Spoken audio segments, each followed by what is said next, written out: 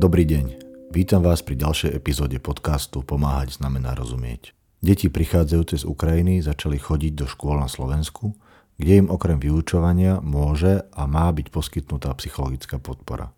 Viktor Kryžo z Centra inkluzívneho vzdelávania dal spolu s kolegyňami dokopy tím ukrajinských psychologičiek, ktoré sa s týmito deťmi začali stretávať. Veľmi silným pozitívnym zážitkom bolo pre Viktora Kryža stretnutie ukrajinských psychologičiek s deťmi z Ukrajiny v bezpečnom prostredí, kde sa zrazu cítil ako cudzinec on. Bavili sme sa o tom, čo týmto deťom pomáha, aké majú traumy, ako sa tie traumy môžu prejavovať, aké majú fázy a ako s nimi pracovať. Rozprávali sme sa aj o možnostiach pomoci v prípade, že psychologická pomoc nie je na blízku. Viktor Kryžo v rozhovore hovorí aj toto. Ak pomôžeme ukrajinským deťom, pomôžeme aj tým našim. A hovorím to po dlhoročnej skúsenosti s inkluzívnym vzdelávaním. Poskytnime deťom z Ukrajiny takú podporu, aby sme v triede vytvorili čo najväčšiu rovnováhu. Ak vytvárame v skupine takúto rovnováhu, je vnútorne viac scelená a deti si vedia vzájomne pomáhať sami. Prajem vám príjemné počúvanie.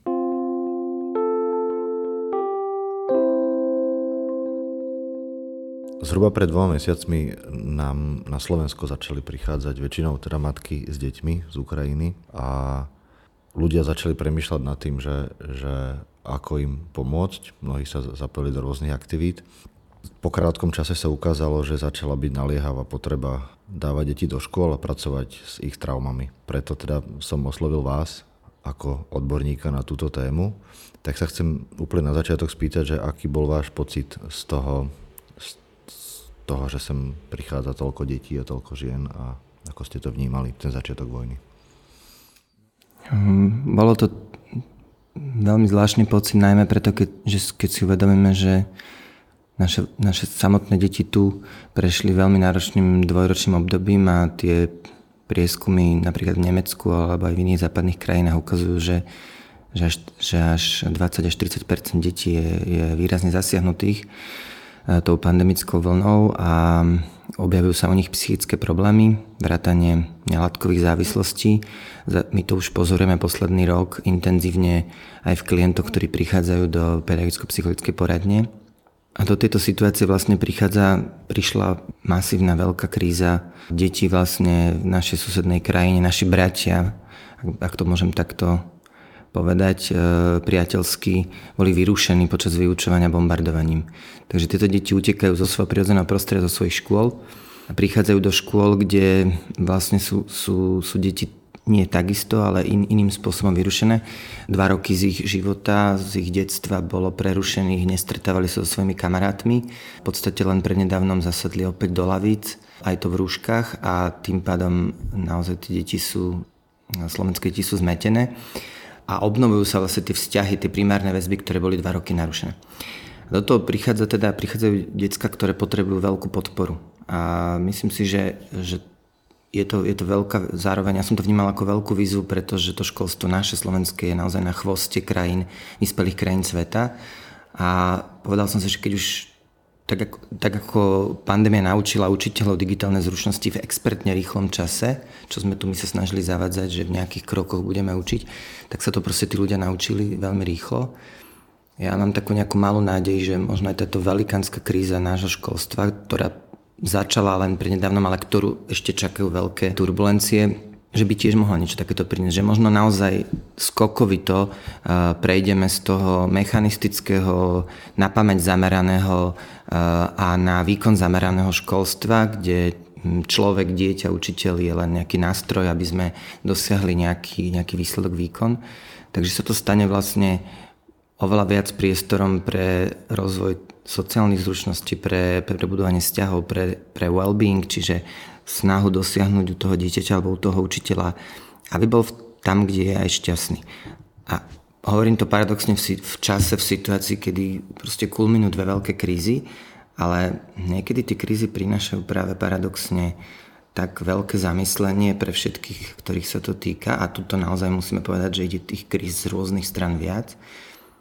Že mám takú chuť povedať tomu školstvu, že možno sa tá loď naozaj nepotopí, ale že sa práve schopia všetky síly a budeme schopní aj práve vďaka tomu súcitu a takej tej ľudskosti, ktorá sa v nás ozýva v tieto dni, schopný transformovať to školstvo na človeka zamerané.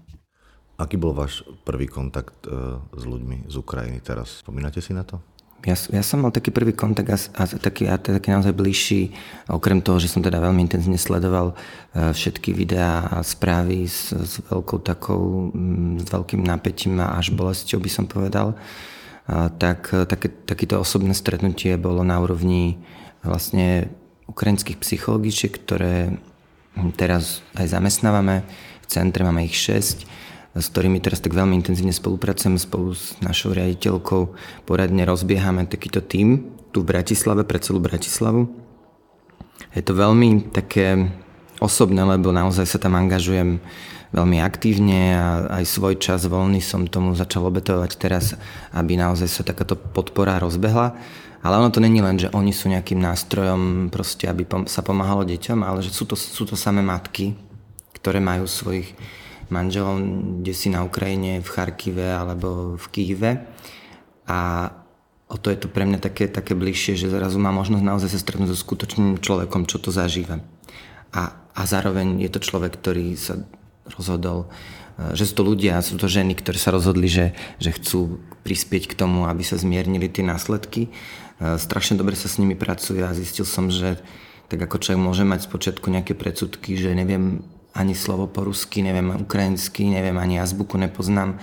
Som si hovoril, že toľko bariér a proste nejak fungujeme a komunikujeme a mám z toho neskutočnú radosť. Veľmi ma to nabíja energiou. Môžete o tom povedať niečo viac, že ako ste k tým ženám prišli, ako vám to napadlo, že sa im budete venovať, aby sa oni mohli venovať ďalej deťom a čo presne zatiaľ spolu robíte, aký je ten plán? Začali sme tak koncom marca, kedy sme v podstate zhruba po tom mesiaci, ten prvý mesiac bol taký šok asi pre všetkých a ešte sa tak neriešilo veľmi, že čo bude ďalej. Všetci sme boli len zasiahnutí a sledovali sme a snažili sme sa akoby nejako, či už finančne alebo materiálne pomáhať. Ale zhruba od tej polovice marca začali naozaj tie deti reálne do tých škôl prichádzať. A teda, keďže my máme na starosti nejakých 15 základných škôl a nejaké stredné materské a začali do tých našich škôl prichádzať a ja sa venujem na polovičný väzok v Bratislave, v jednej časti Bratislavy vlastne systematickému koordinovaniu práve tejto podpory na školách, školským psychológom, špeciálnym pedagógom. Tak som začal registrovať, že tie deti prichádzajú, takže sme sa bavili s riaditeľkou, že poďme niečo urobiť, lebo systémová podpora štátu bola mínusová, by som až povedal, v oblasti podpory v školách. Takže sme si povedali, že niečo musíme urobiť. Takže sme, ani si nepamätáme presne, že ako sme sa dostali cez možno cez nejaký Facebook alebo cez nejaké sociálne siete, sme sa dostali k nejakej prvej psychologičke, ktorá teda, lebo sme hľadali a nepamätám si presne ten moment, kedy to nastalo, ale teda s prvou psychologičkou sme sa stretli niekedy po polovici marca. No a hovoríme, že či nevie cez sociálne siete sa popýtať ešte na nejaké ďalšie. Tá prvá teda vedela trochu slovensky, takže to bolo také akoby jednoduchšie, ale nemali sme zatiaľ žiadnu systémovú podporu, nevedeli sme, či to vôbec bude možné, vedeli sme, že je plno bariér, pre ktorých nemôžeme ani zamestnať, ale sme povedali, že ideme do toho aj za cenu, že by to proste bolo na pankača. Takže sme zrazu mali 6-členný tím v priebehu týždňa a naozaj koncom marca sa celý ten 6-členný tím, a my sme to robili tak, že popri tom aj ja, aj kolegyňa riaditeľka sme mali brutálne veľa toho v tie týždne, proste vzdelávania všelijakého a tak ďalej. Takže sme to plátali online, offline, stretávali sme sa na luke vonku, lebo aj kvôli korone a tak. Ale keď ten tým sa nám podarilo za týždeň dať dokopy tak, že oni začali tvoriť akúsi takú, že začali spoločne si pomáhať, hľadať, ako doklady vybaviť. Takže my sme naozaj 1. apríla v podstate, tak povedať, neoficiálne začali pracovať ako dobrovoľničky, všetkých 6, tým, že sme vedeli, že v priebehu najbližších dní chceme čo najskôr zamestnať. Vybavili sme priestory, proste všetko bolo, tak povedať, na kolene, ale bolo vidno to nadšenie, takéto dobrovoľnícke nadšenie od toho, že sme po nociach prekladali nejaké prvé brožúrky pre deti, pre rodičov, prvé texty. Rozbehli sme nejaké granty alebo nejaké také výzvy smerom medzi nami samými. Začali sme sa skladať medzi zamestnancami, aby sme mohli dať za tú dobrovoľnícku prácu nejakú akoby symbolickú odmenu, pretože sú to matky, ktoré takisto potrebujú podporu. Čiže naozaj to bolo na kolene, ale musím povedať, že v priebehu jedného týždňa, ako sme to rozbehli, sa proste naozaj tá práca stala skutočnou, reálnou a že neviem si predstaviť, že by sme niekedy v tak expertne rýchlom čase rozbehli takúto systémovú podporu. No a po týždni, už ten 1. aprílový týždeň začali prichádzať prvé objednávky zo škôl. V podstate už minulý týždeň sme s takou radosťou začali robiť normálne screeningy, možno ešte to poviem viac, ale začali sme v podstate robiť už potom také systémové kroky, ako ideme po všetkých školách a stretávame sa so všetkými deťmi ukrajinskými, čiže nie už len také, že prvé tie objednávky, že ktoré dieťa sa malo veľmi zle a školy hlásili, že potrebujú okamžitú pomoc, tak začali sme, lebo to sme aj chceli, že my to nechceme len akože hasiť, ale že my chceme naozaj systémovo podchytiť tie deti a včas sa s nimi stretnúť všetkými, dať im tú podporu v ich jazyku, v tom spôsobe, akým im bude blízky. Teda mám za sebou takúto osobnú skúsenosť a úplne, že až dojatie som mal, keď som tak sedel v tej prvej skupine detí ukrajinských s tými mojimi kolegyňami, psychologičkami, ktoré mňa už predstavovali ako svojho kolegu. A ja som mal zrazu pocit, že ja, čo neviem, ani slovo po ukrajinsky, ani po rusky som sedel a cítil som sa súčasťou tej skupiny ako Slovák s kolegyňou, ktorá bola ukrajinská psychologička. Bol to neskutočne príjemný pocit, keď sme sa vzájomne predstavovali, keď sme hľadali cesty, ale oni boli v bezpečnom prostredí. Ja som tam zrazu bol vlastne ten akoby cudzinec. Tie decká som videl, že zrazu ožili a že tak ako boli v tých svojich triedach osamotení, tak zrazu sme ich z tých tried vyťahli na hodinu a pol, 2 a mali možnosť v podstate tráviť ten čas s nejakými aktivitami, hrami, komunikáciou. Videl som, ako proste prišli tichučké deti s hlavou sklopenou a zrazu po tej hodine mali možnosť opäť v tej tvári mať takú tú detskú radosť, že bolo to, že aj keď som možno polovici veciam nerozumel, tak som to prežíval ako, že som vedel, čo sa tam deje. Z toho, čo vravíte, je tak počuť, že to nastalo také nejaké rýchle spojenie ľudské a aj profesionálne. Skôr než sa dostaneme k nejakému screeningu a k samotným deťom, čo prežívajú a ako s tým vypracujete, tak by som sa chcel ešte spýtať, že takéto základné nastavenie v tej skupine vašej pracovnej bolo, že čo ideme riešiť? Sme psychológovia, sme psychologičky z Ukrajiny. Čo ste očakávali, že bude tá, ako sa to hovorí, že objednávka? Takže prečo to bolo také akutné a čo bolo na tých prvých stretnutiach ako dôležité témy? V podstate sme si veľmi rýchlo spočítali, že ak pomôžeme ukrajinským deťom, pomôžeme aj slovenským. A nehovorím to z nejakej vypočítavosti, lebo cítim veľkú blízkosť k všetkým deťom, ktoré teraz zažili naozaj veľké násilie a museli odísť domov. Ale uvedomil som si, že keďže sa venujem dlhodobo inkluzívnom vzdelávaniu, že v skutočnosti inkluzívne vzdelávanie znamená podpora potrieb všetkých, vrátane učiteľov, rodičov. Čiže ako náhle začneme vyčleňovať len nejakú skupinu, tak vlastne veľmi rýchlo sa nám dojde k nerovnováhe a dojde proste akoby k nejakému vnútornému boju medzi skupinami a nakoniec násiliu. Čiže pochopili sme v našom týme, keď sme sa radili, že vlastne ak dáme takúto cielenú špecifickú pomoc, tak vlastne tým predídeme vytvoreniu nerovnováhy, ktorá by sa dala predpokladať, lebo už aj skúsenosti, či už začlenovanie detí so zdravotným znevýhodnením alebo detí, ktoré majú nejaké ťažkosti v správaní, v prežívaní, že vidíme to ako roky, ako psychológovia, že ako náhle vytvárame vnútornú rovnosť v tej pozornosti, ktorú venujeme všetkým, tak vlastne sa oveľa ľahšie potom dosahuje, že tá skupina je kohezná, vnútorne scelená a je schopná si aj vzájomne pomáhať. Čiže toto bol predpoklad, že poďme dať špecifickú podporu deťom, ktoré prichádzajú, aby sme v tých triedách čo najskôr vytvorili rovnováhu. To je prvý krok. Druhá vec, vedeli sme, aké máme kapacity, že ja som taký nadšenec aj s našou riaditeľkou. My by sme išli hneď robiť aj s ukrajinskými deťmi, lebo proste nám to prišlo také úplne prirodzené. Ale uvedomili sme si, že budeme prepálovať a pôjdeme hlboko za hranicu toho, že vieme, akú máme relatívne malú kapacitu a v tých poradenských zariadeniach aj preto dochádza teraz k transformácii, je hlboká poddimenzovanosť personálna. Takže šanca, že by naši psychológovia a naši špeciálni pedagógovia boli schopní, keď majú dneska termíny už na september pre deti, to znamená, že 3-4 mesiace čakacie doby a niekedy je pol roka, tak stlačenie akoby toho znamená, že niekde musíme niečo pustiť a to by spôsobilo zase tú nerovnováhu v systéme. Takže sme hovorili, že potrebujeme navýšiť kapacity, to je prvá vec, pretože to sú reálne deti, to sú navýšené deti, to sú tisíce detí a na akékoľvek novo prichádzajúce deti hovoríme, že vždy by mal byť nejaký odborný zamestnanec. Takže prvá vec bola, že navýšiť kapacity. Druhá vec je, že pre tie deti teraz nie je prirodzené sa stretnúť s psychologom, ale stretnúť sa s človekom, ktorým bude blízky v tom porozumení. Ja, aj keby som sa akokoľvek snažil, ako náhle tam bude rečová bariéra a my vieme, že reč je cesta ku komunikácii, tak vlastne by som vytváral ďalšiu bariéru pre tie deti, ktoré už sú bez tak traumatizované a cítia sa veľmi ohrozene, pretože odišli z bezpečného prostredia. Čiže na to, aby sa mohli stabilizovať tieto deti, aby sa mohli cítiť bezpečne, je potrebné, aby tam bol nejaká osoba, ktorá bude veľmi rýchlo vedieť s nimi nadväzať spojenie. Čiže musí to byť odborník a musí to byť človek, ktorý rozumie dobre ich reči. Najlepšie, keď je to prirodzene človek, ktorý priamo z ich prostredia pochádza. Bolo strašne milé pri skupine tých detí, ako sa tam stalo, že tie psychologičky jedna bola z Charkiva, druhá z Kyjeva a zrazu v skupine bolo 5 detí z Charkiva a 3 deti z Kyjeva. Zrazu to je úplne iný ten pocit, keď tie deti vidia, že tam sú vlastne mne blízki ľudia, ktorí dokonca pochádzajú z toho istého mesta. Takže toto sme si zanalyzovali.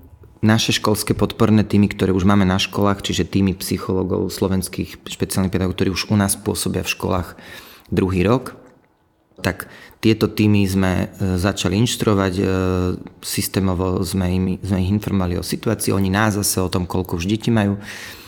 A aj od nich prišli hlasy akoby také podporné, že by boli radi, kebyže nejakú podporu vieme pre nich vytvoriť, lebo takisto majú problém s tými bariérami jazykovými a podobne. Takže takto sme to dali dokopy pomerne v rýchlom čase, takou efektívnou komunikáciou a vyšlo nám z toho, že najlepšia cesta bude proste naozaj vytvoriť takýto špecifický tím. Pretože aj v našom tíme proste tie kapacity sú, že by sme potrebovali skôr navyšovať stav už spred vojny, po pandémii mnoho rizik sa zvyšuje, takže sme povedali, že ak by sme šli a prepalovali našich ľudí, tak to skončí proste vyhorením niekoho a tak ďalej, čo by vlastne nakoniec nepomohlo nikomu. Teraz, jak sme ten krok urobili, tak vidíme všetci, akože spočiatku bolo také, že kde ich dáme, čo všetko bude treba od kľúčov cez proste papierovačiek, systém elektronický zaviesť pre nich a tak ďalej, že spustu vecí sme sa aj uvedomili, že to bude stáť, takéto výrazné rozšírenie tímu. Ale už teraz po 3 týždňoch vidíme tak výrazne ten efekt, pretože už sa rozbehlo úplne naplno tá práca a podpora detí a vidíme, ako aj naši kolegovci sú strašne radi, že už prichádzajú deti alebo situácie, ktoré oni riešia a vedia, na koho sa obrátiť v našom tíme. Poprepájali sme aj našich kolegov s ukrajinskými tak, že v podstate sú ako keby jeden tým, že už tie prvé bariéry, ktoré tam aj boli, tak vlastne sú súčasťou našich porád, sú súčasťou nejakej mailovej komunikácie a vidím, že akoby kolegovci prirodzene s nimi pri obede rozprávajú a tak ďalej. Zrazu sa proste spojila, teraz už sa deje, že už ku konkrétnym prípadom ich zo škôl volajú, že viete čo, tuto sme zachytili, kolegyňa hovorí, tam taký chlapec, toto a toto osmak a už idú spoločne v dvojici na tú školu. Je to strašne milé vlastne vidieť, ako nás to aj obohacuje, lebo je to aj iný štýl práce, nie že úplne radikálne, ale akoby prinášajú nejaký nový vietor, možno tým, že sú same zasiahnuté, tak majú také akoby silnejšie to pnutie pomáhať a podporovať a to dáva takú ako keby silu aj našim kolegom a ja sám z toho čerpám. Takže tá obava, ktorá možno bola, že ako to celé dopadne, ako to dáme dokopy, vytvoriť nové oddelenie, keď sa tu roky není sme schopní navýšiť stavy ľudí v poradenskom systéme a zrazu navýšime v nejakej 20-člennej poradne o 6, čiže o 1/3. Dopadlo to fantasticky, po 3-4 týždňoch možno povedať, že až je to prekvapujúce, ako sa to podarilo. To, čo sa teraz deje vo svete a teda veľmi blízko nás, teda vojna, je niečo, čo nikto z nás nezažil. Dá sa očakávať, že nie som odborník, ale že budú tu nejaké traumy, ktoré sú možno nepoznané. Z toho, čo som počul, tá doba je krátka, ale tak nejaké vnímania už ľudia majú a tých detí je tu veľa, takže nechcem to generalizovať, ale že mnohé dievčatá sú utiahnuté, mnohí chlapci majú nejakú agresivitu v sebe a A tým by som sa chcel dostať k tej samotnej práci, že ako tá práca prebieha a či sa dá nejak akoby nájsť niečo spoločné, nejaké vzorce správania, ktoré vychádzajú z tejto traumy vojnou.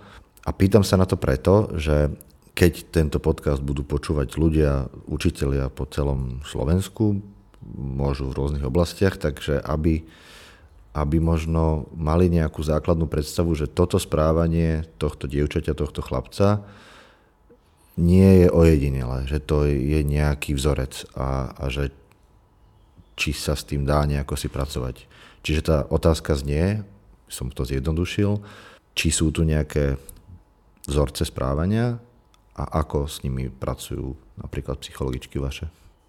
Áno, štandardne, keď si zoberieme neuropsychológiu, tak 3 také najčastejšie, najznámejšie identifikované vzorce, určite o nich ľudia už počuli, a to je ten model flight or fight or freeze, čiže útek, boj alebo zamrznutie. A pekne to vidíme už aj v práci s tými deťmi, ako sa tieto 3 akoby vzorce reagovania na tú traumu alebo na ten šok dejú.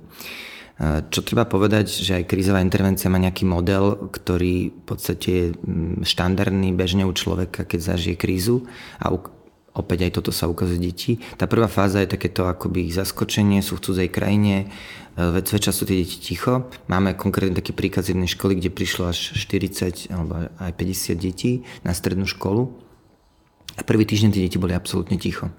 Sedeli a toto je akoby taký ešte ten model toho zasiahnutia, to je tá prvá fáza toho spracovania, tej krízy, traumy, ktorá v podstate nemusí vyústiť v traumu, ale to je spôsob, akým sa ten organizmus vlastne akoby adaptuje z toho šoku, ktorý zažil. Čiže ten prvý moment je u väčšiny tých detí na tých školách je takéto, že sú ticho a akoby skôr sú v takom nastavení takého získavania opäť bezpečia, pretože oni sa cítia ohrození. A to nie je preto, že im musela niektorým naozaj bomba a videli smrť na vlastné oči, ale niektorí nie, ale ten šok je už len to, my vieme, že existuje nejaká tabuľka takých krízových udalostí a práve to sťahovanie, zmena aj u iných detí spôsobuje akoby relatívne veľký zásah do ich bezpečia osobného života. Čiže prvá tá fáza je akoby ten šok, kedy sú ticho a potom, a to sa takisto už potvrdilo u detí, prichádza taká tá fáza, a to boli tiež tí študenti, stredoškoláci, že zrazu ďalší týždeň boli hrozne hluční. Proste akoby rozprávali neustále, medzi sebou samozrejme, akože naháňali sa, proste ako takéto správanie, ako proste puberťákov by som povedal. A čo je veľmi pozitívny signál, ale školy, učitelia môžu vnímať negatívne, ak tam to dieťa ruší, ak proste zrazu začne byť rušivé. V skutočnosti je to pozitívny signál a ak teda školy zachytia, že deti sú veľmi akoby nepozorné alebo sú divoké a cez prestávky sa naháňajú, tak je to ďalší zo spôsobov, ako v podstate v rámci toho, že keď takú tú loptičku, tú takú tú gumenú hodíte, tak ona sa proste akože kým zastane, tak ona tak proste skáče hore dole, tak aj u tých detí sa deje akoby taký moment, takéto skákanie, zmena nálad, také, že ticho striedajú také akoby výbuchy nejakého smiechu, a môže byť aj pláču, hnevu. To sú pozitívne signály a ak týmto smerom sa to ide, tak je tendencia, že v priebehu niekoľkých týždňov, nemalo by to trvať viac ako 3 až 5 mesiacov, tá pozitívna adaptácia, kde sa to vlastne vráti späť do nejakého toho normálu.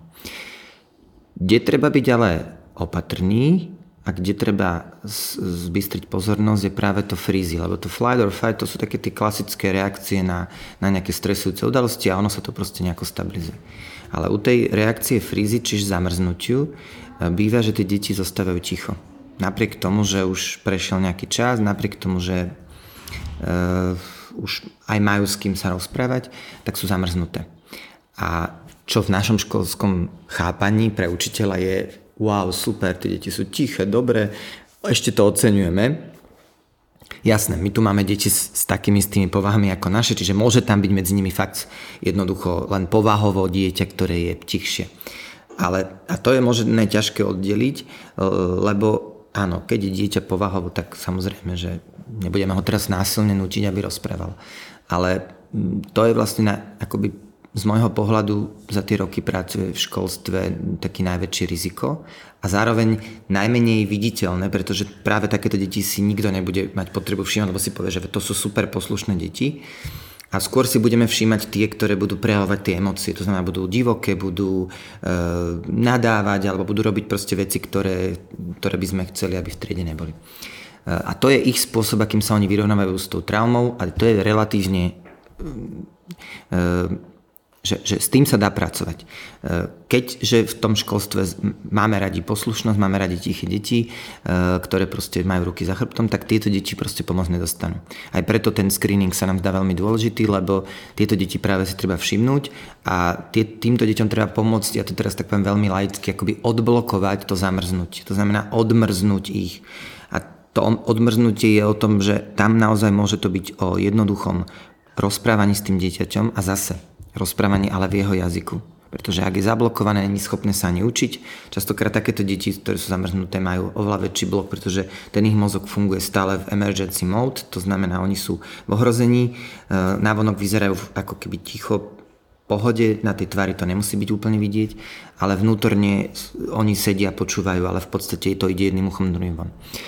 Takže tieto deti potrebujú akoby pomoc aj zvonka a na to sú tie screeningy výborné, že vy si také dieťa všimnete, vytvárate mu podporu v jeho jazyku a niekedy je to maličkosť, niekedy je to, že fakt, že 2-3 rozhovory s tým dieťaťom a 2-3 dokážete ho pekne odblokovať a to dieťa nadobudne zrazu nejaký vzťah s niekým, všimne si tam spolužiaka konečne prvýkrát a potom to akoby prudko rýchlo sa zase vráti do normálu. Ak tie deti zostanú akoby obrazne povedané zamrznuté, tak v nejakom horizonte 3 až 6 mesiacov sa tam môžu rozvinúť naozaj vážne prejavy traumy, posttraumatická stresová porucha a ďalšie, ktoré sú veľmi rizikové, lebo ono to odmrznutie v nejakej etape príde, ale tam dojde k dlhému obdobiu, ktoré vlastne, akoby poviem to zase tak laicky, ten mozog a to dieťa zostalo zaseknuté a od toho, že s učením nastanú problémy, lebo už budú od neho ľudia očakávať, že by malo byť niekde inde za také dlhé obdobie, až potom tie straty sociálnych kontaktov.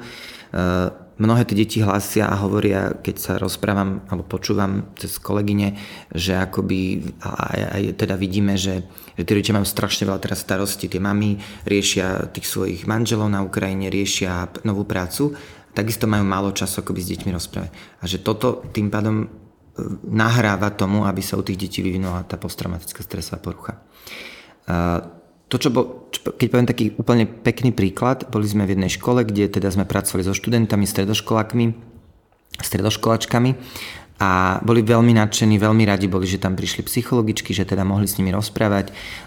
V podstate 1,5 hodinu len prerozprávali od jednoduchých základných otázok až po také, že ako sa kto má a podobne. A zaznelo v tom kruhu od tých študentov, že kde ste boli pred 2 týždňami? Že my sme vás potrebovali. Že sme sa s tým nejak vyrovnali, ale že keď sme prišli sem, takže sme boli veľmi v šoku a že to dokázali aj pomenovať tí študenti a otvoriť to tým psychológom a bolo to strašne tak ako až dojímavá scéna, keď vlastne akoby tí študenti hovoria, že ako veľmi sme vás potrebovali pred 2 týždňami a že keď si predstavím, že tento štát sa vôbec o toto nestaral, pretože sa tu riešili spory, hádky o tom, či neziskovky alebo štát pomáha viac alebo menej a tí deti proste boli na to samé. A ja si hovorím, že chvála Bohu, že sme to rozbehli a aj z poznania psychológie vieme, že aj tie 2 týždne, hoci je to chápem to, čo deti hovorili, tak z hľadiska dlhodobosti rozvinutie nejakých príznakov je stále OK, ak sa to v horizonte nejakých 3 mesiacov tá podpora im dostane. Že nemyslím si, že to, že sme tam neboli, bohužiaľ, že to bude mať nejaké veľké následky. Oveľa väčšie by to malo, keby tá pomoc neprišla nikdy. Ale tento príklad bol pre mňa taký silný, kedy som pochopil, že jak je veľmi dôležité akoby včas prichádzať a že som strašne vďačný, že sme to rozbehli aj bez toho, aby sme mali nejaké požehnanie od štátu, pretože štát ani to nezaujímalo nikoho, že nejakých psychológov treba. A druhá skúsenosť bola zase s puberťakmi, s tínedžermi, s mladšími, kde proste povedali, že kde som videl tiež takisto naživo. Oni už mali pripravené nejaké aktivity, tie psychologičky, ale Ja som videl, že akoby až tak nepotrebovali tie aktivity, nejaké hry, tí mladší áno, tým sa to veľmi páčilo. A do tých aktivít boli také rôzne tie, akože ako ti bolo v tom a ako sa máš a tak. Ale tí starší, tí puberťaci, tak bolo vidieť, že oni chcú rozprávať. A keď dostal ktokoľvek slovo, tak bolo vidno, že sa proste toho chytil a že proste dokázal 3 minúty rozprávať. Ja nehovorím, že zdieľal nejaké ťažké obsahy, boli to veľakrát veľmi jednoduché veci, typu, že ako bol v strese, lebo nevedel, kde je toaleta, alebo kde je, ktorá miestnosť je, ja neviem, učiteľka, alebo kto bola tá teta na chodbe. To bola taká jeden chlapec, že on vlastne nevedel, že kto je tá teta na chodbe, lebo videl učiteľku v triede a v Ukrajine to majú ináč, tak oni tam nemali ako dozory na chodbách a zrazu bol prekapený, keď sa hrali, že tam nejaká taká teta sedela celý čas a že nevedel, že čo tam robí. A tie decká na konci, keď sme reflektovali, akoby, ja som tak ako samozrejme niečo zase rozumel, lebo veď sú tie jazyky vzdialené, tak som tak akoby, potom mi to aj preložili kolegyne, na konci vlastne som videl, ako po tom sedení komunikovali, že jak im bolo vlastne dobre, že sa mohli rozprávať. Že bolo vidno za tú hodinu, ako vlastne od toho takého zamrznutia a takého toho stuhnutia, jak tam sedeli a prišli, že čo sa tu bude diať, ak to tu je, až po také, že úplné uvoľnenie a také to, že mohli tak vydýchnuť a mohli proste s niekým proste rozprávať a že vôbec nepotrebovali ani tie aktivity. A tam som videl, že ono to nemusí byť ani úplne, že prídu nejakí špičkoví traumaterapeuti, ale že tie deti by potrebovali aspoň s niekým rozprávať. Také, že ich niekto, či už by to bol nejaký ukrajinský asistent, učiteľ, ktokoľvek, možno aj nejaký rodič, že si zobere skupinu tých deciek a proste s nimi len tak urobí akoby jednoduchý kruh a povie, že čaute decka, tak ako sa máte, ako ste si zvykli na novú školu. Taká úplne banálna otázka. A to sa tam aj dialo, že tam žiadna nejaká hlboká terapia sa nediala, bolo tam jednoduchá diskusia a pre tí deti to znamenalo, že mohli normálne, tak akoby bolo vidno, ako vydýchli a ako sa proste uvoľnili a ako zrazu spoznali, že v tej istej škole sú aj iné deti, lebo proste oni sa v tej škole veľkej strácali a medzi sebou nevedeli úplne všetky o sebe. Zrazu boli spolu v jednej miestnosti a videl som tu, ako si veľmi užívali to rozprávanie. To, čo hovoríte, znie veľmi fajn. Ale mám v hlave niekoľko myšlienok, ktoré akoby blokujú to, že to môže byť celoslovensky dobré. A jedna je teda, že vy ste známi tým, a ja tomu úplne rozumiem v mojich skúsenostiach zo školou, že ste kritickí voči tomu systému, ktorý momentálne na školách je, ako to funguje. To je jeden taký blok, ktorý tomuto, čo vravíte, a týmto skúsenostiam a tejto praxi môže zabraňovať, teda samotný stav tých stredných základných škôl. A druhá vec je, že tak o akých školách sa bavíme, o akých počtoch, že vy máte pár psychologičiek a fungujete v Bratislave, ale to Slovensko je veľké a tie ukrajinské deti a tínedžeri sú proste po celom Slovensku. Takže tá prvá otázka, ktorá ešte môže byť na ňu nádejná odpoveď je, že máte podobné skúsenosti alebo viete o iných prípadoch takých, ako sa vám tu podarilo v Bratislave niekde inde? No, faktom je, že tu aktuálne tomu, aby to mohlo byť, bránia stále ešte plne základné právne normy, ktoré sú nastavené tak, že to zamestnávanie týchto odborníkov je takmer nemožné. Ak nemáte nejaké šťastie, že zrovna prišli aj s odpisom z registra trestov, že si to stihli ešte pomedzi bomby povybavovať, ale teda čísla ukazujú, že nie sú zamestnaní, že tu máme nejakých 33 podľa ministerstva ľudí, ale pravdepodobne väčšina je nepedagogických, to znamená, že sú to možno nejaké kuchárky, upratovačky. Ale áno, sú tu svetielka, ja som zachytil čosi v Leviciach, čosi v Žiline, v Prešove, kde teda je škola, ktorá už dlhodobo vzdeláva deti Ukrajincov, tak tam majú akoby ten servis možno lepšie aj pripravený, aj tam majú tú podporu tým, že je tam taká zázemie tej komunity.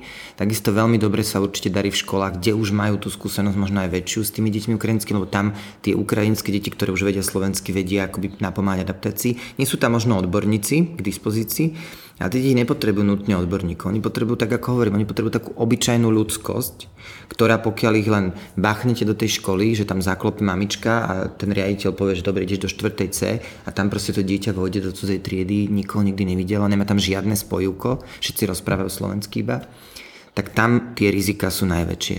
No, ale je tu určite už veľa takých akoby základní po celom Slovensku, kde to funguje a sú poradne a myslím si, že je to len postavené na nejakej obyčajnej ochote tých ľudí v tom systéme proste sa postaviť a ísť.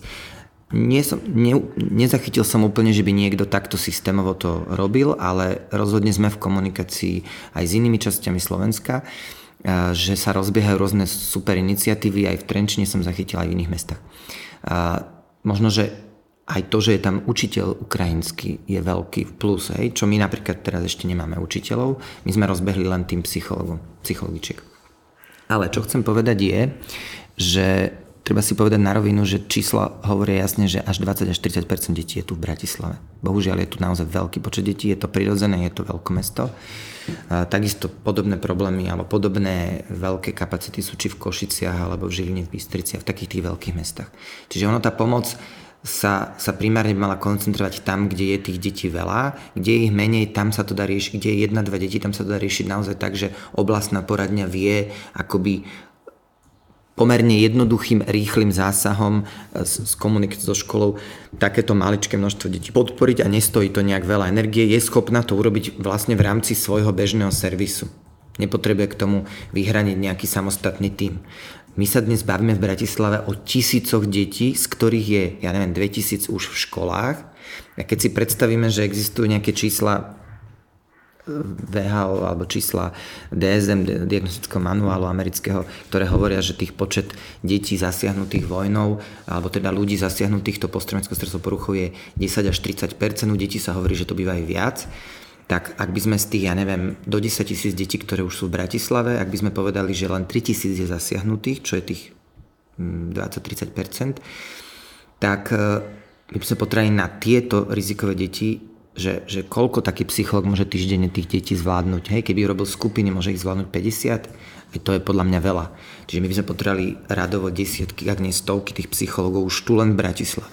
My ich máme 6 a my vieme, že to je otázka krátkeho času, že až sa to dostane do škôl, tá informácia a až to, čo sa nám dialo, že po prvých 2 návštevách škôl sa hneď vychytalo z tých, 30 detí, ktoré sme stretli, hneď sme identifikovali 5, ktoré rozhodne potrebujú individuálnu starostlivosť, kde vidíme, že potrebujeme ísť hlbšie. Dokonca vyvstala otázka, že aj z toho kontaktu tých detí, že tie decká by sa radi možno 2-3 krát ešte stretli takto v takejto akoby komunite a takto sa mohli porozprávať, aby sa lepšie adaptovali. Čiže zrazu to kvantum práce, ktoré sa nám ukazuje, že je tu 92 škôl v Bratislave, deti sú rozhádzané po všetkých školách, pretože štát žiadnu systémovú, že by sme koncentrovali možno do nejakých 20 škôl decka viac a že by sme mali šancu im adresne pomáhať, tak namiesto toho sú deti rozťahané po všetkých školách, čo bude vyžadovať oveľa náročnejšiu logistiku. Čiže to, čo my dnes hovoríme, že máme 6 psychológov, je nič. Hej, to nebude určite stačiť. Je to proste len také, že teraz si môžeme to dovoliť, že máme pocit, že to je taká kráľovská podpora ešte, ale otázka pár týždňov, že budú kolegyne tak vyťažené, že budeme musieť riešiť ich vyhorenie a ich frustráciu, ktorá tam nastane. Takže to, že vidíte sa na zvyšok Slovenska, bude v Bratislave velikánsky problém. Treba si povedať, že je tu naozaj ten počet veľmi veľký a stále akoby tí rodičia ešte migrujú sem do Bratislavy. Čiže bude treba, a tu štát vôbec nemusí robiť až také veľké kroky, pretože stačilo by, keby identifikoval nejaké ohniská, kde naozaj je tých detí najviac, tam by dal adresnú pomoc. My nepotrebujeme vo všetkých poradniach na Slovensku teraz posilniť počet ukrajinských psychológov. My potrebujeme adresne pomáhať tam, kde je tých detí najviac. A potom je tu ešte jedna skupina detí, o ktorých vieme. Tie čísla hovoria, že cca 150 detí prišlo bez rodičov, 157, možno to číslo dneska už je väčšie, ale z minulého týždňa z tých 157 sa už 57 podarilo nejakým spôsobom identifikovať, čiže zostáva cca 100 detí, ktoré sú v CDR-kách, čiže v detských domovoch po starom, a teda vieme, že to budú tiež vysoko riziko detí. Tie tiež chodia už do nejakej miestnej školy. No a tých 100 detí máme identifikovaných a sú v starostlivosti Ministerstva práce, sociálnych vecí a rodiny. Tam budeme potrebovať rozhodne nasadiť, pretože to bude čo dieťa, to sú deti, ktoré neprišli sem z detských domovov, to sú deti, ktoré tých rodičov stratili. Alebo nevieme, kde sú rodičia, ktoré prišli bez dospelého dozoru a neidentifikoval sa ani nejaký blízky, ktorý by si ich mohol zobrať. Ono to znie malý počet, že 100 detí, ale keď si predstavíte, že to je ako neexistuje väčšia trauma ako prísť zo svojich rodičov z večera do rána, tak tieto deti budú potrebovať akože čo dieťa pomaly toho psychologa alebo terapeuta, čiže tam budeme potrebovať adresnú, intenzívnu psychologickú pomoc. A to dlhodobu, to sú traumy, ktoré rozhodne netrvajú ako ani týždeň, ani dva, pretože oni prišli o všetko. O rodinu, o dom, o bezpečie. Ešte aj to, že z tých prvých informácií bolo, že deti hrozne prosili, aby mohli zostať spolu. Pretože klasicky náš štát kvotovo ide rozdeľovať deti do detských domovov a decka prosili, že by chceli zostať pospolu. Teda nie všetkých myslím, ale také tie, akože niektoré sa poznali alebo minimálne v tom procese sa niekde stretli. Tak je pozitívna správa, že aspoň tu vyhral zdravý rozum a že pochopili, že aha, že akože to je už jediná bezpečie, čo im zostalo, že tam niekto vedľa neho sedí, alebo nejaký súrodenec, alebo nejaký kamarát, s ktorým hrával futbal, že aspoň s tým je, že to tým deťom pomáha prekonať. Čiže my vieme relatívne efektívne a rýchlo identifikovať ohniska podpory, a tam potrebujeme poslať adresnú pomoc. Ono by to nestalo vôbec nejaké veľké peniaze na to, čo nás bude stať tá resocializácia tých detí, keď sa tu zachytia a začnú sa rizikovo správať, pretože tie traumy sa prejavia v nejakom rozostupe. Potom tá pomoc bude stať výrazne viac financií. Dnes by to stalo radovo fakt, že možno ide o desiatky tisíc eur, nejde o miliardy, ako sa tu bavíme o iných balíkoch. Tu ide o radovo veľmi nízke peniaze, ktoré keby sa na začiatku dali veľmi adresne, dočasne, tak by to spôsobilo, že možno väčšina z tých detí, tá PTSD, tá posttraumatická stresová porucha ustúpi, tí deti sa adaptujú a možno už potrebujú potom pomôcť naozaj len nejakých 5 až 10% detí, kde by sme to už vedeli zvládnuť akoby v nejakom servise poradenského systému. Tá tu ale neprišla. A stále je možnosť, aby prišla, pretože vieme, že do tých 6 mesiacov, keď tá pomoc príde, tá krízová intervencia, že sa stále dá ešte akoby znížiť tie reálne následky tých traum a tých zmien.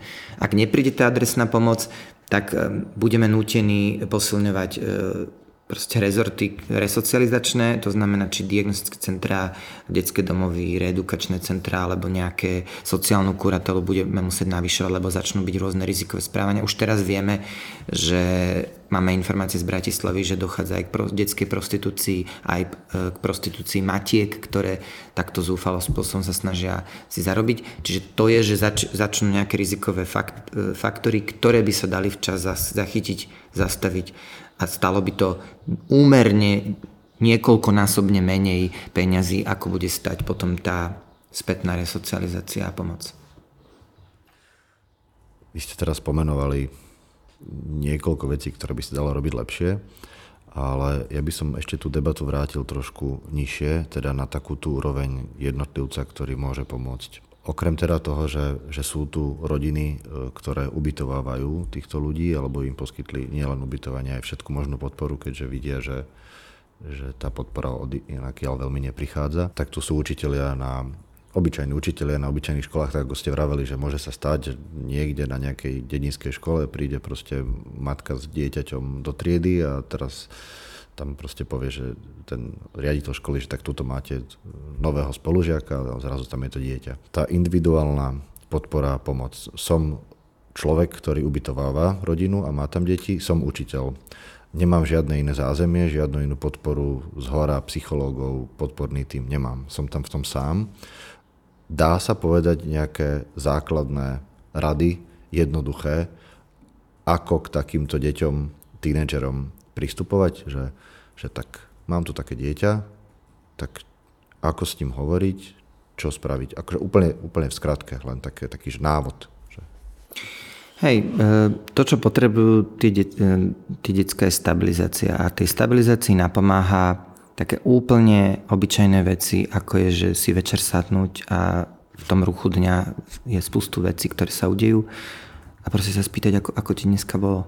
Hej, a že ak teda tam je nejaká možnosť toho komunikačného prepojenia, že ak majú tí ľudia možnosť s nimi rozprávať v ich blízkej reči, tak je to takto obyčajné rozprávanie, ktoré sa nám zdá, že rozprávať sa, to dneska úplne chýba. Dneska ľudia neumierajú od hladu, ale umierajú od samoty. A to, čo mám taký konkrétny príklad, robíme so skupinou detí z ADHD a máme také terapeutické skupiny. A na jednej skupine sme decka sa pýtali, že čo dneska by ste chceli akože robiť. Máme také rôzne aktivity a čo hráme. A jeden chlapec hovorí, že ja by som sa chcel rozprávať. A ja som tedy zostal taký, že dokiaľu, že tým deckám vlastne chýba v tom priemyselnom svete plnom naháňania sa za peniazmi, za rôznymi výsledkami, že im chýba také zastavenie, úplne obyčajné veci. Chceli hrať schovávačku. Čo som si hovoril, že že 13-ročné deti schovávačka, že ja som to hrával v 6, ale to preto, že v mojej dobe neboli mobily, neboli iné veci a mal som taký ten veľa času na to, aby som mohol zahrať. Čiže ja si viem predstaviť, že hra je fantastická vec, cez ktorú decka dokážu proste akoby tak prirodzene tie emócie odoznieť.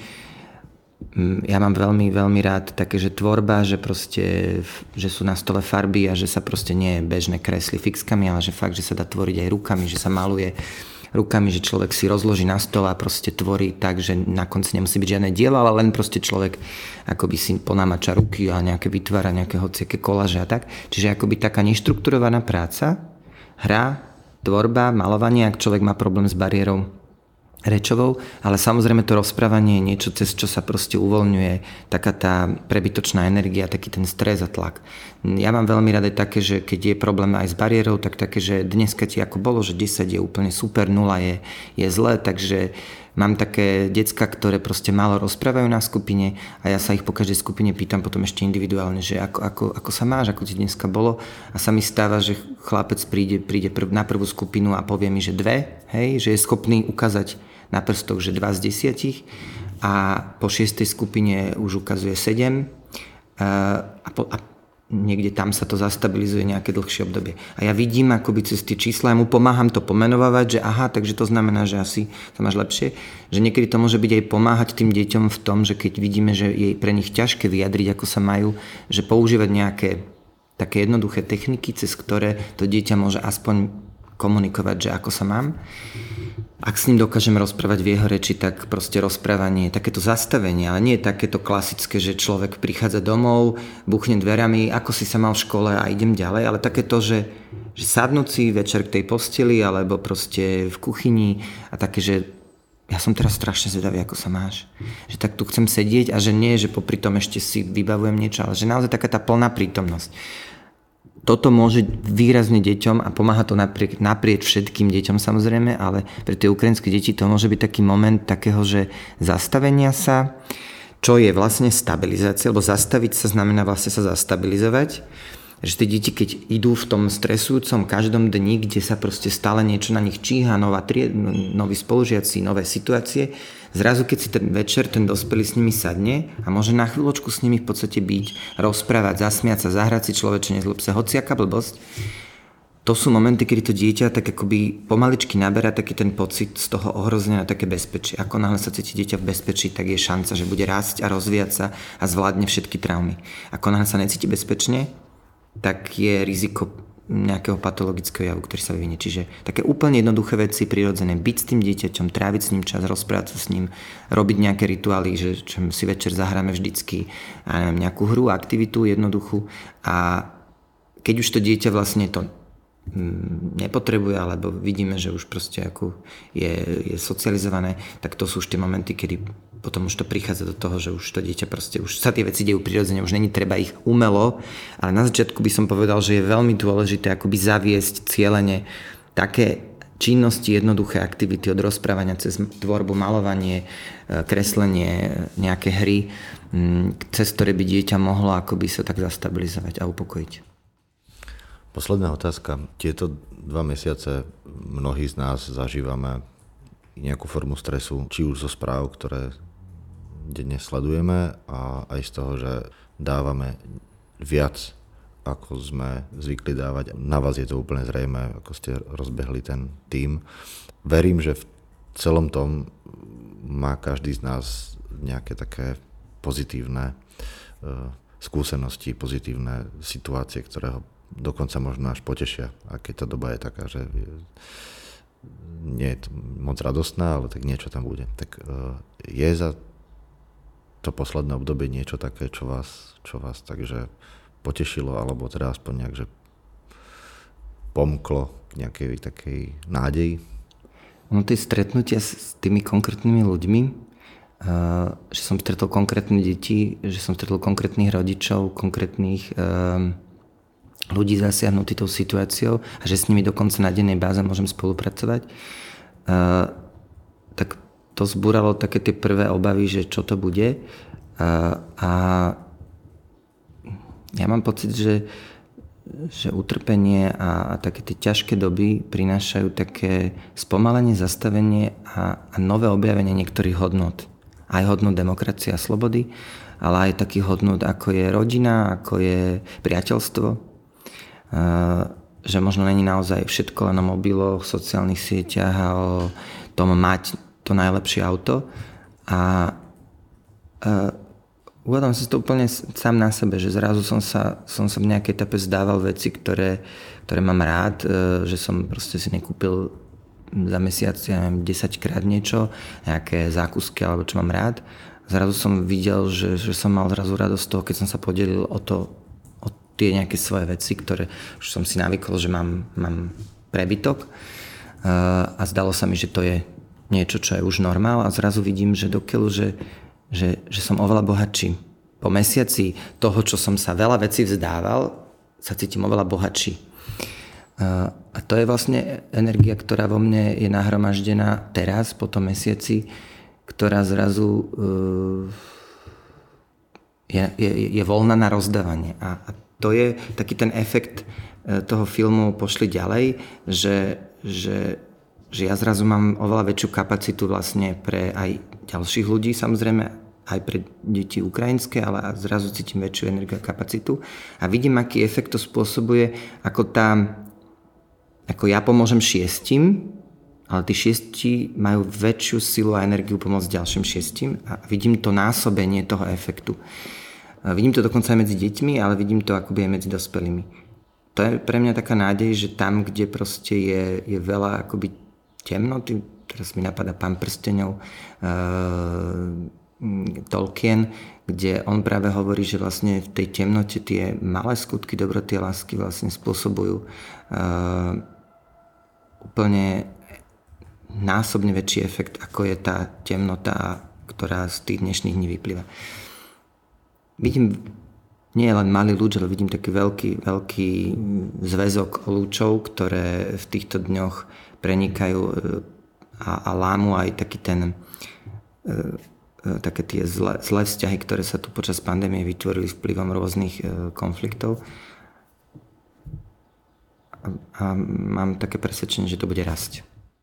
Ďakujem. Ďakujem, Maja.